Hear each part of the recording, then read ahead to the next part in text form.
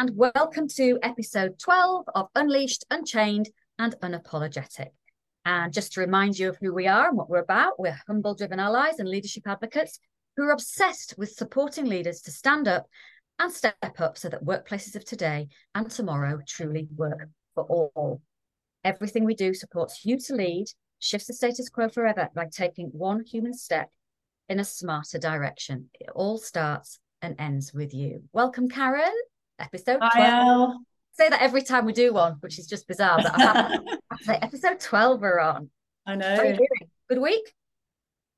Yeah, good week. Lots going on as always. Probably tell by my slightly husky Barry White voice that all is not well with the throat. So I'm going to sound a bit like a squeaky teenage boy from time to time, which we'll just skate over. But yeah, apart from that, and we're not gonna talk about what's led to the squeaky voice, but let's just caption it as stress because that's going to be the topic of both of our next two podcasts. So talking about that, let's talk about the subject line. So today, we're going to be talking about who's running your inner boardroom, your brain or your body. So what do we mean by that, Karen?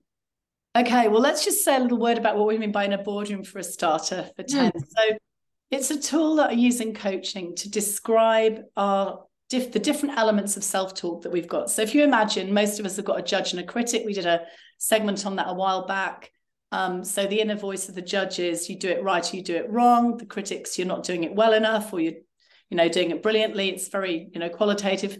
We've got some other board members. The accountant, are you earning enough? Are you worth enough? Is it enough?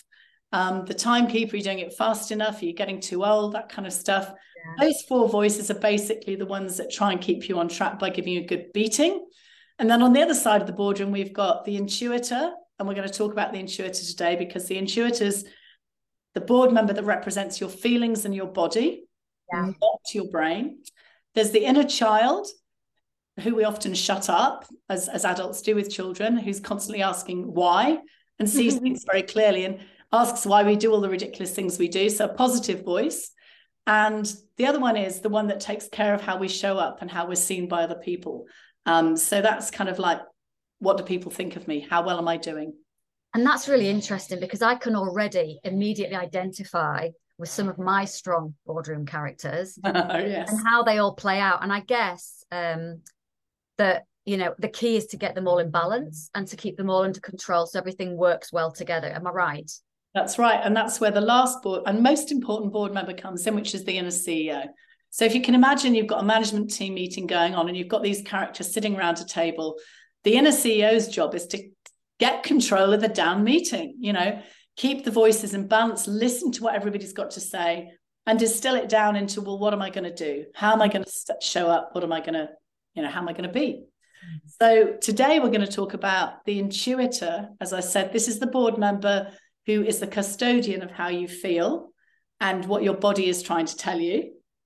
And we're going to talk about your thought leaders, who are generally the ones that do all the chattering, the judge, the critic, the accountant, the timekeeper, always giving you messages about what you should be doing, etc. And they're the thinky ones. So there's a lot of thinking. All of the board members, except for the intuitor, are thinky ones. So they're the ones that chatter away. They're very loud. But the intuitor, the way I visualize this, it doesn't have a voice. The only way the intuitor can communicate with you is by giving you feelings, gut feelings. So when you're in a difficult, stressful situation and your gut's churning, that's your intuitor saying, hold on a second, listen to me. That's definitely my strongest board member. I know that for a fact. Right. And then we've got the inner CEO, whose job it is to try and make sense of the whole catastrophe as it can sometimes be. And the truth is that when our board members are in balance, we are in the best state for everything in life, whether it's relationships, work. We're in a creative space because we're taking all of the information and we're using it in the best and most productive way. It's no different actually than being in a job and working and building relationships with those around you, whether it be sales, whether I'm a marketer, so I'm going to naturally sweep to those, if it's sales or finance or product, and getting that diversified, can't even speak, that diversified, can't say the word, opinion and feedback to make a considered decision, taking all that into account. It's the same principle, isn't it?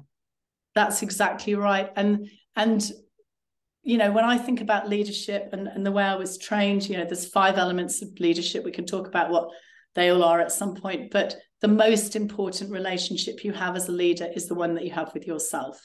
And that's the relationship you have with your inner CEO. And it's your inner CEO that keeps you in balance. So most people spend their time as leaders looking outside at the relationships they have with the outside world, completely skate over the relationship they have with themselves. And so as we work around the board table in some of our segments, we're going to be talking about, what is it that the board members are trying to tell you? And are you actually recognizing that they're either there or what messages they're trying to share? Or listening to them. Well, listening. Yeah, I mean, listening is always a great leadership skill, isn't it? Radically underused, but talked about a lot. So yeah, it's a goodie. So really, when you ask the question, who's running you in a boardroom? Is it your brain or your body? The answer is it needs to be both. Sure. Your inner CEO's job is to bring your thought processes and your physical reactions together to come up with a balanced way of being. Okay. So how do you do that? How do you do that? So if I'm that person, just speaking on behalf of listeners out there, how do you go about doing that and becoming aware of that? Well, let's start off with what we do today most commonly, which is we go to work, we sit in our chairs mostly, unless we've got outdoor jobs, and we get on with doing stuff. And a lot of what we do involves thinking about what we need to do, thinking about what needs to happen, thinking about how to do our to-do lists. There's a lot of thought involved. And then there's actions, depends on what job you've got. It could be spreadsheeting, it could be planning, it could be, digging a hole, designing a building, who knows what it is. But there's a lot of doing involved. And we're so busy doing stuff that it's very rare, I think, at work for people to stop and say, how do I feel? So what we do is any stress or complexity that we come across, we kind of internalize and we carry it.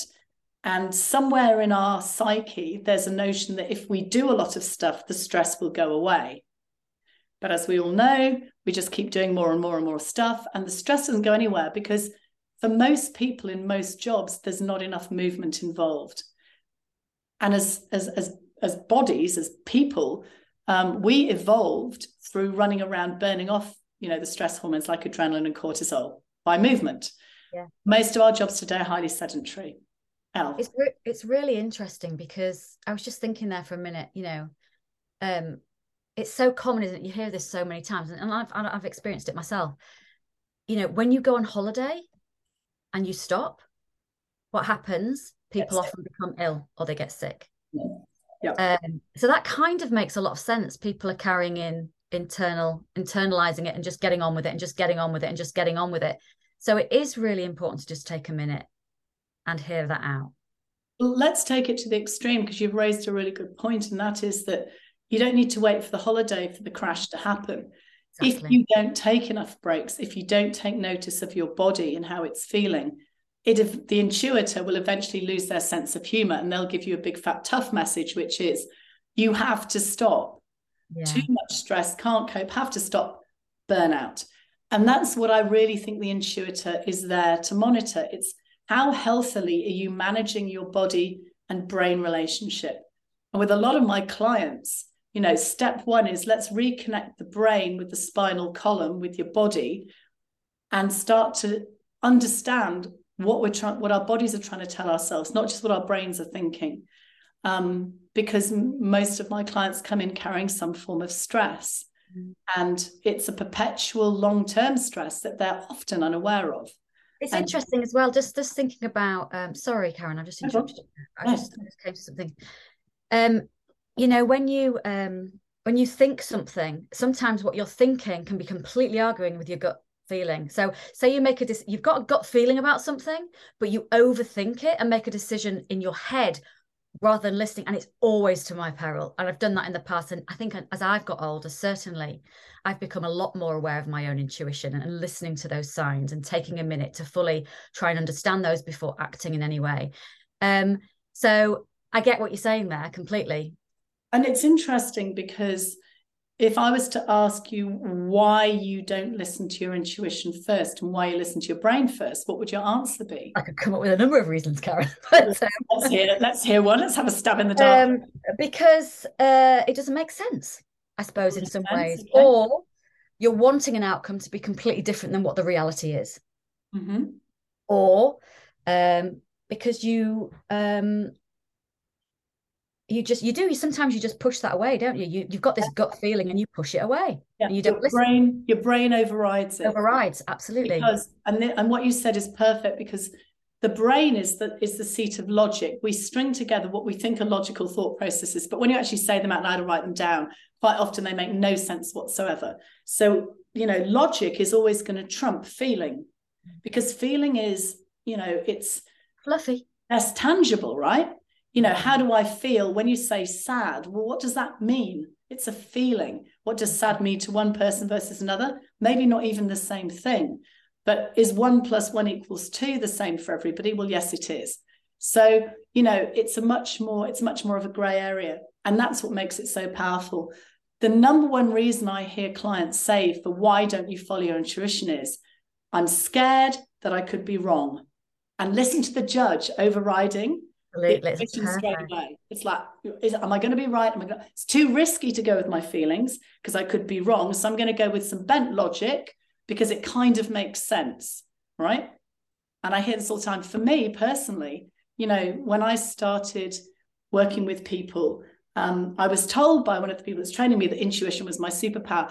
I cannot describe to you how incredibly uncomfortable that made me, because my entire life had been characterized by one thought: what if I'm wrong? So I didn't trust my intuition and I didn't listen to it. And actually, in the rear view, looking at it, always right. Most of the major mistakes or missteps that I've made, or things that I wish I could have done slightly differently, sit around me not listening to my gut and actually following some warped logic instead, or worse still, what somebody else's opinion was, or what I thought somebody else's opinion was, or what I thought I should do. Lots of rules with no logic attached. So where's the power? And you asked, how do you get in touch with your gut? How do you get in touch with your feelings? Well, you have to practice it, because most of us are deeply out of practice. And it goes back to some of the socialization around emotions as children. Parents can be uncomfortable with kids who cry, or kids that aren't happy, or, if they're very happy, then there's a lot of judgment around emotions. That's interesting, because whenever my mum was in nursing, so she was in psychiatric nurse, but whenever any of us children, she's brilliant with other people, she could react on the spot, deal with it, bang. If any of us fell over, we'd get shouted at. And it wasn't because she was cross, it was because she was frightened. Mm-hmm. Yes. And fear will trump healthy emotion every single time. Yeah, we will do weird things when we're scared that we wouldn't normally do if we're feeling relaxed. Okay. As a receptor, as a person receiving that, they see it as, oh, it's anger, it's anger, it's anger. So you can see how the misconceptions in communication. Emotion is bad. Exactly. So crying is bad. And, again, number of clients I've had is, I don't want to have that conversation in a meeting because I'm worried I'm going to cry. And I'm like, okay, option A, you don't have the conversation and it continues on the way it is. Or option B is you go in and you say, look, this is a very emotional topic for me. There's a chance I'm going to cry. So just so that you know, it's because it's emotional. It's not because I'm vulnerable or upset. It's because this is difficult for me to talk about.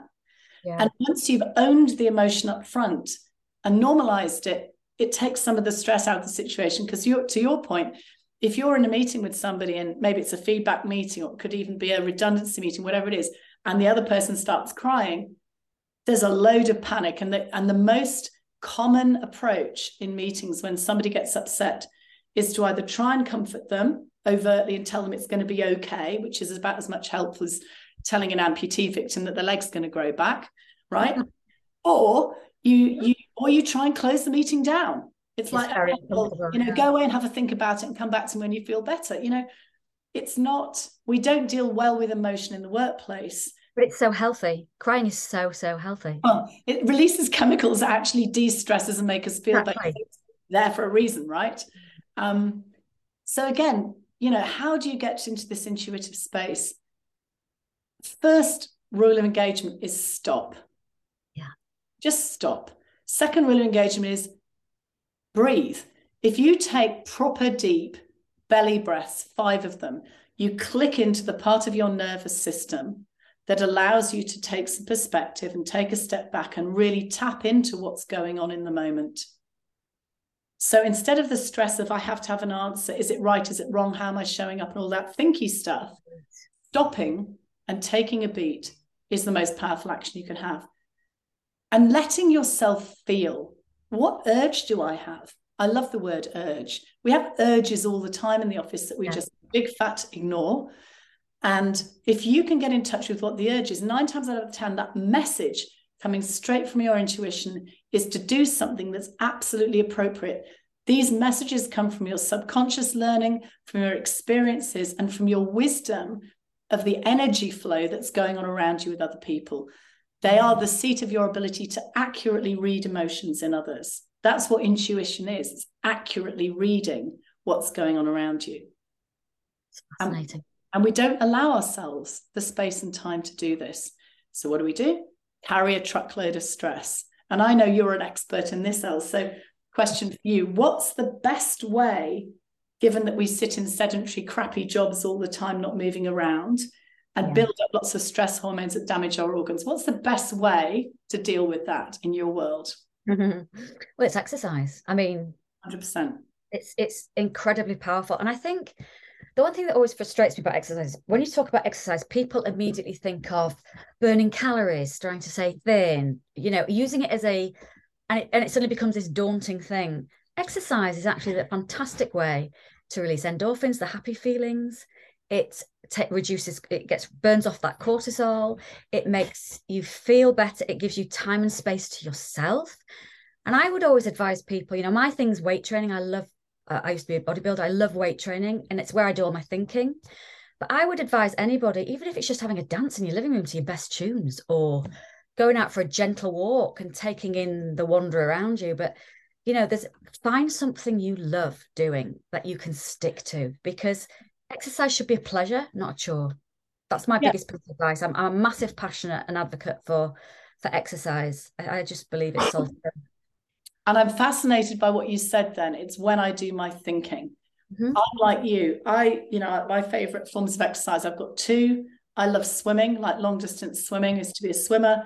And for me, it's really a mantra. I get into the rhythm of doing the strokes, and my brain starts to process and organize all of the stuff, right? I come out of the pool, I'm completely physically relaxed and totally on point. And my thought processes are sharper and smarter. Similarly with yoga, and I've got to say, I do love a weight train as well. I just love it's the letting go of the pent up energy that I find exercise really allows me to do. And it just sharpens your mind. And there's plenty of research to prove this. There's plenty of stuff out there that tells you exactly that this is a great thing to do. And what do? Self-harm and deny ourselves exactly. And listen, after you've done it, even if you've gone for a walk, even if you don't feel like it, even if you've gone for a walk, there's never a moment. I honestly, I challenge anyone who can come back and say the opposite. There's no one that comes back and says, well, that was a waste of time and I didn't enjoy that and I'm not feeling better. There's a lot of people that sit down at the end of the day, and this is no judgment, but think their way of relaxing is having a glass of wine, And I will say that I'm not adverse to a glass of wine myself. What I find is it's interesting because, again, what is it doing? For me, it partially switches off the stress responses in my brain. So the reason I might go for a glass of wine is it actually takes the edge off. And that's what often people describe. But is it actually going to help you burn off the stress? No, it is not. Not unless you go stumbling around or, have a few drinks and go crazy dancing, which I used to do when I was at college a lot. And I used to burn off the energy that way. But, it's another way of giving your brain a break. I think that's what it is. But brain plus body is super powerful. Your inner CEO in balance is well exercised, able to think clearly, able to listen to all the board members, listen to them. Your judge and critic are not there to give you a hard time. They're there to give you information about what you need to do differently. Positive, helpful information. Your CEO's job is to take that information and apply it so you can move forwards in a better way. And this is really interesting because I guess your judging critic is a bit like what other people might call your imposter syndrome. Oh God, I hate that phrase. We're going Touch to talk a bit more about the imposter nerve, syndrome touch the next week. nerve. Well, the reason I hate any soundbite that is negative Mm. is the I minute agree with we you, by watch the way. I a agree with negative soundbite in our subconscious, guess what? We start labeling ourselves like, and all we're doing is giving our judges and critics another narrative that there's you. something wrong with us. I'm like, no, there's nothing wrong with you. Brilliant, just the way you are. Listen to the messages, not as judgment, not as criticism, but as pointers to how to move forwards in a better way. And, there's some brilliant work that I heard about on a podcast years ago. Somebody was doing in prison with prisoners who had, done the most dreadful things like murderers, etc., awful rapists. And she got them to do therapy, which involved externalizing the voices, the self-talk that had driven them to this point. Mm. And in all cases, there was a judge, there was a critic, there was some really negative, strong should voices there, usually coming from really difficult childhoods. And she got them to paint and articulate what those voices were, what they said, all of that stuff, and then to befriend them. And I just remember, and so her ability to turn, serious offenders into people who accepted the negative, dreadful things about themselves and therefore didn't take them out on other people was extraordinary. Because when we take control of our inner boardroom and of what we see as our bumps and scratches, it makes us more powerful, it makes us more rounded, it makes us more competent, and frankly, just more able to cope with life. And serious offenders have struggled with life. That's why they end up where they end up. So I love the notion of us understanding and befriending our inner board members. Yeah, I think because it's once you have power over your self-talk, once you allow yourself to be all of the things that you are and accept them all as being good, positive opportunities to do something, then you're unstoppable. Yeah, I think that's really sound advice. Self-harm and self-beating up thing, it's a choice, right? You can choose how you listen to the should. You can choose it's a baseball bat that I beat myself up with, I should do better. Or alternatively, that didn't go so well, now I can do something differently. I love that, and it makes complete sense. One thing that I'm just going to ask, because it's just come to my mind and I'm absolutely curious, and you might not know the answer, actually, I don't know. Very possibly.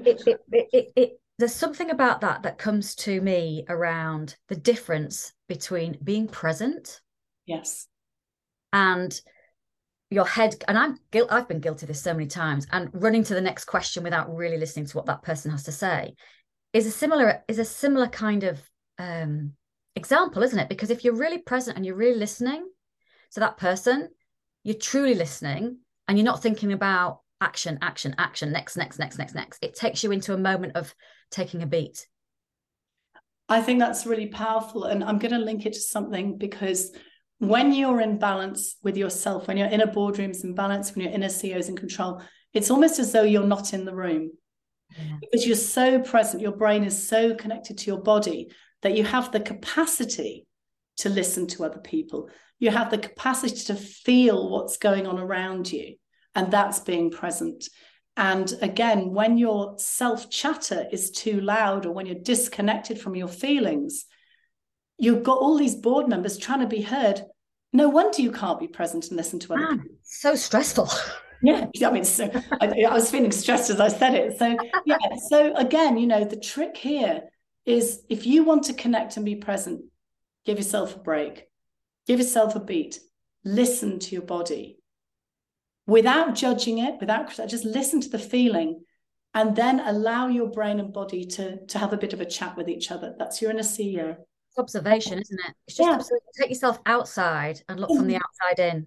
It's allowing yourself, right? We don't give ourselves permission to do this stuff. We just keep soldiering on, charging on, trying to do the right thing, focused on the external world, and forgetting that probably the biggest power we have, the most energy we have access to, is within us.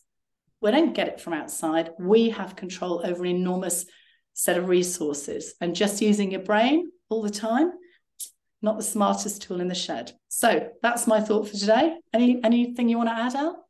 No, I think this has been so interesting, and I do it's incredibly powerful, and I do hope that people listening are having some aha moments and a couple of light bulb moments, because I think when you can literally conquer this, you're in such a better place. I can speak from experience, of course. So what would be, I guess you've already said it really. I was going to say, what's the one action that we want, that one exercise that people can take away from this to do today and do, but I guess you've just said that.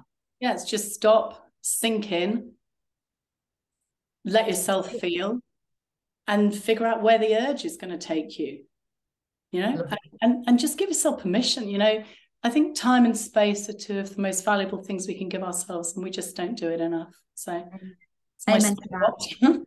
Amen to that. Karen, thank you again for all your expertise and advice and guided wisdom. Again, thank you everyone that's listened in and tuned into this podcast. We really appreciate you. We're getting some lovely feedback, which is invaluable. So please, if you have any questions, please write them in the comments. Please send us a DM. Always happy to help. And if please, again, recommend it, share with your friends, because we just want to spread the word. This is a real passion project for us. Nothing more than that. And like the bell, click on it and subscribe. And thank you again. And we'll see you next time.